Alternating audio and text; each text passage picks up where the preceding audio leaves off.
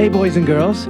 Welcome to Bedtime Bible Stories in Bostonian, the Holy Week edition.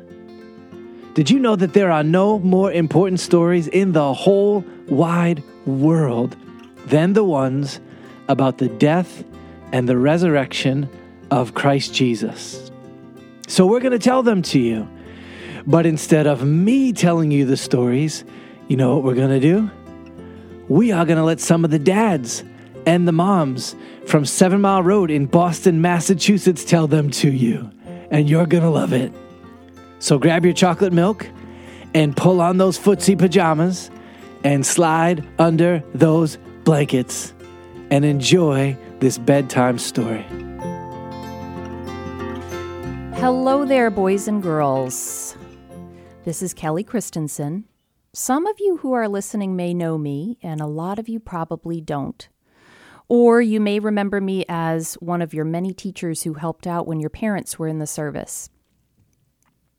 For the years before the pandemic, Dave, my husband, and I mostly taught the first, second, and third graders here. But it wasn't always that way. I hung out with a lot of you kids back when you were drooling and spitting up and getting your diapers changed because my oldest daughter, Tatum, was doing the same thing. And back then, we didn't yet have a staffed nursery. It meant that I got to see kids like Alex and Gemma and Claire and Wesley and Sophie do amazing things like army crawl or sit up for a few seconds before falling sideways onto a baby blanket. I can't believe those babies are in 6th grade now. When Tatum and her baby friends grew, Dave and I taught the toddlers.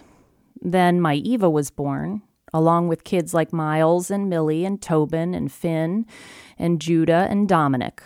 So I got to hang out with them and their moms on Sunday mornings while they did amazing things like pull themselves up onto a chair and say things like mama and dada and bye. Those kids are in 3rd or 4th grade now. And then my Charlotte was born, so I hung out with kids like Elise and Zach and Natalie and Isaac and their moms.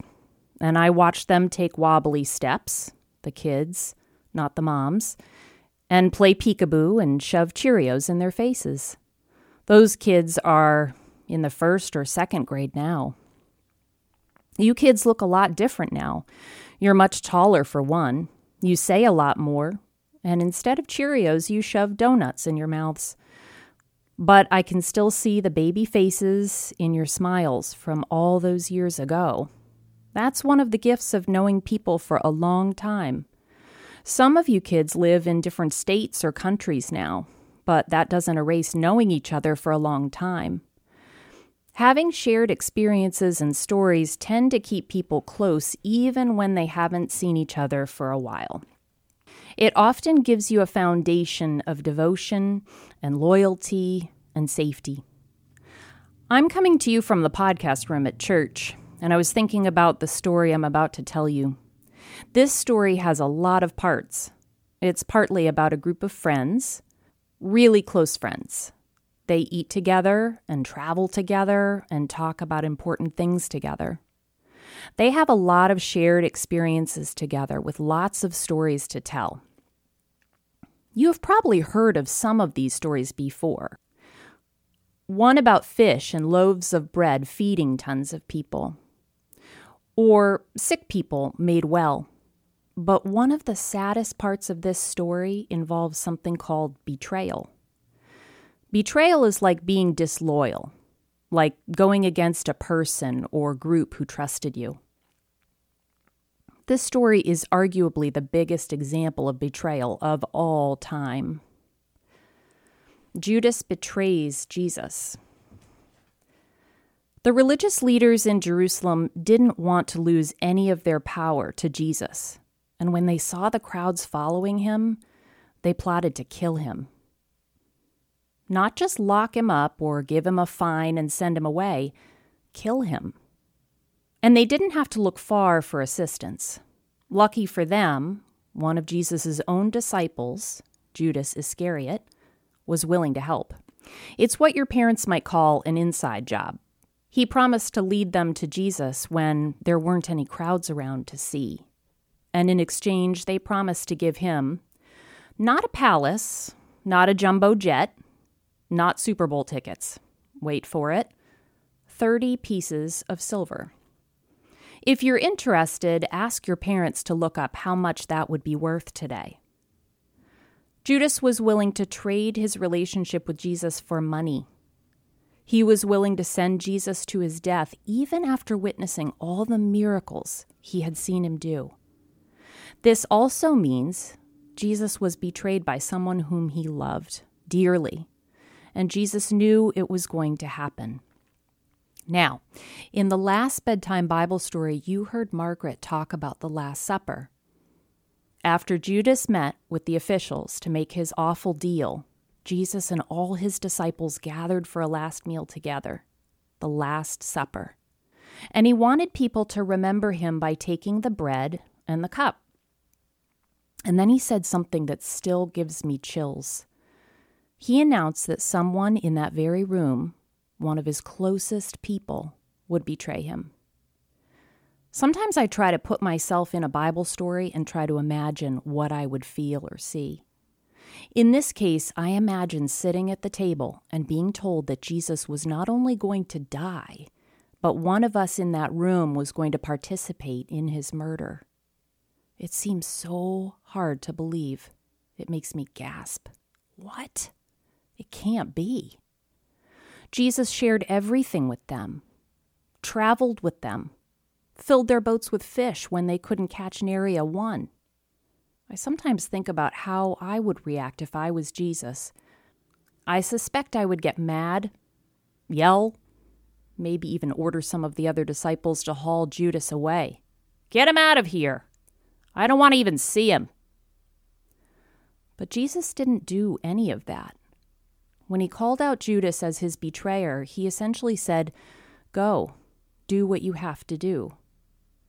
Jesus knew already that this was a part of the story, and he did what he had to do. Jesus took the rest of the disciples to a place called the Mount of Olives to pray and talk. At the same time, Judas was meeting with some of the soldiers planning to arrest Jesus. Jesus knew that at one time or another, all of his disciples would fall away from him, even if just for a time. Can you imagine all your closest friends leaving you in the dust to get beaten up by some bullies? After all the birthday party celebrations and baseball practices and Valentine cards, they just said, "You're on your own." The disciples didn't want to believe it. Jesus went off to a quiet place to pray, asking his disciples to stay nearby, stay awake, and pray as well. Each time Jesus came back, they were asleep. Ugh. Judas knew where Jesus was, and he led the soldiers there. And although Jesus knew he was coming, he didn't hide or fight back. He didn't run. Judas gave Jesus a kiss on the cheek, which was the signal he had promised the soldiers to make sure that they had the right guy. And cover your ears if you're like my kids and don't like gross stuff. When Peter saw the soldiers stepping toward Jesus to grab him, he took a sword and chopped off one guy's ear. It's like something out of a movie, and fans of Jesus watching would likely have cheered.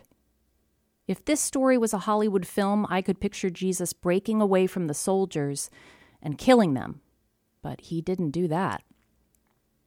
I can't believe what he did. He told them to put their swords away, and then he healed the man's ear. Just stuck it back on the side of his head like nothing had happened. He knew that all these events that had been predicted hundreds of years before, and planned by God well before that, needed to happen. They needed to happen in order to eventually rescue everyone, including you and me.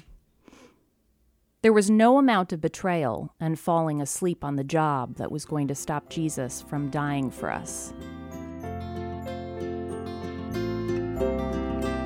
Thanks for listening. And don't forget to learn more about these bedtime stories or about our church. Just Google 7 Mile Road, Boston.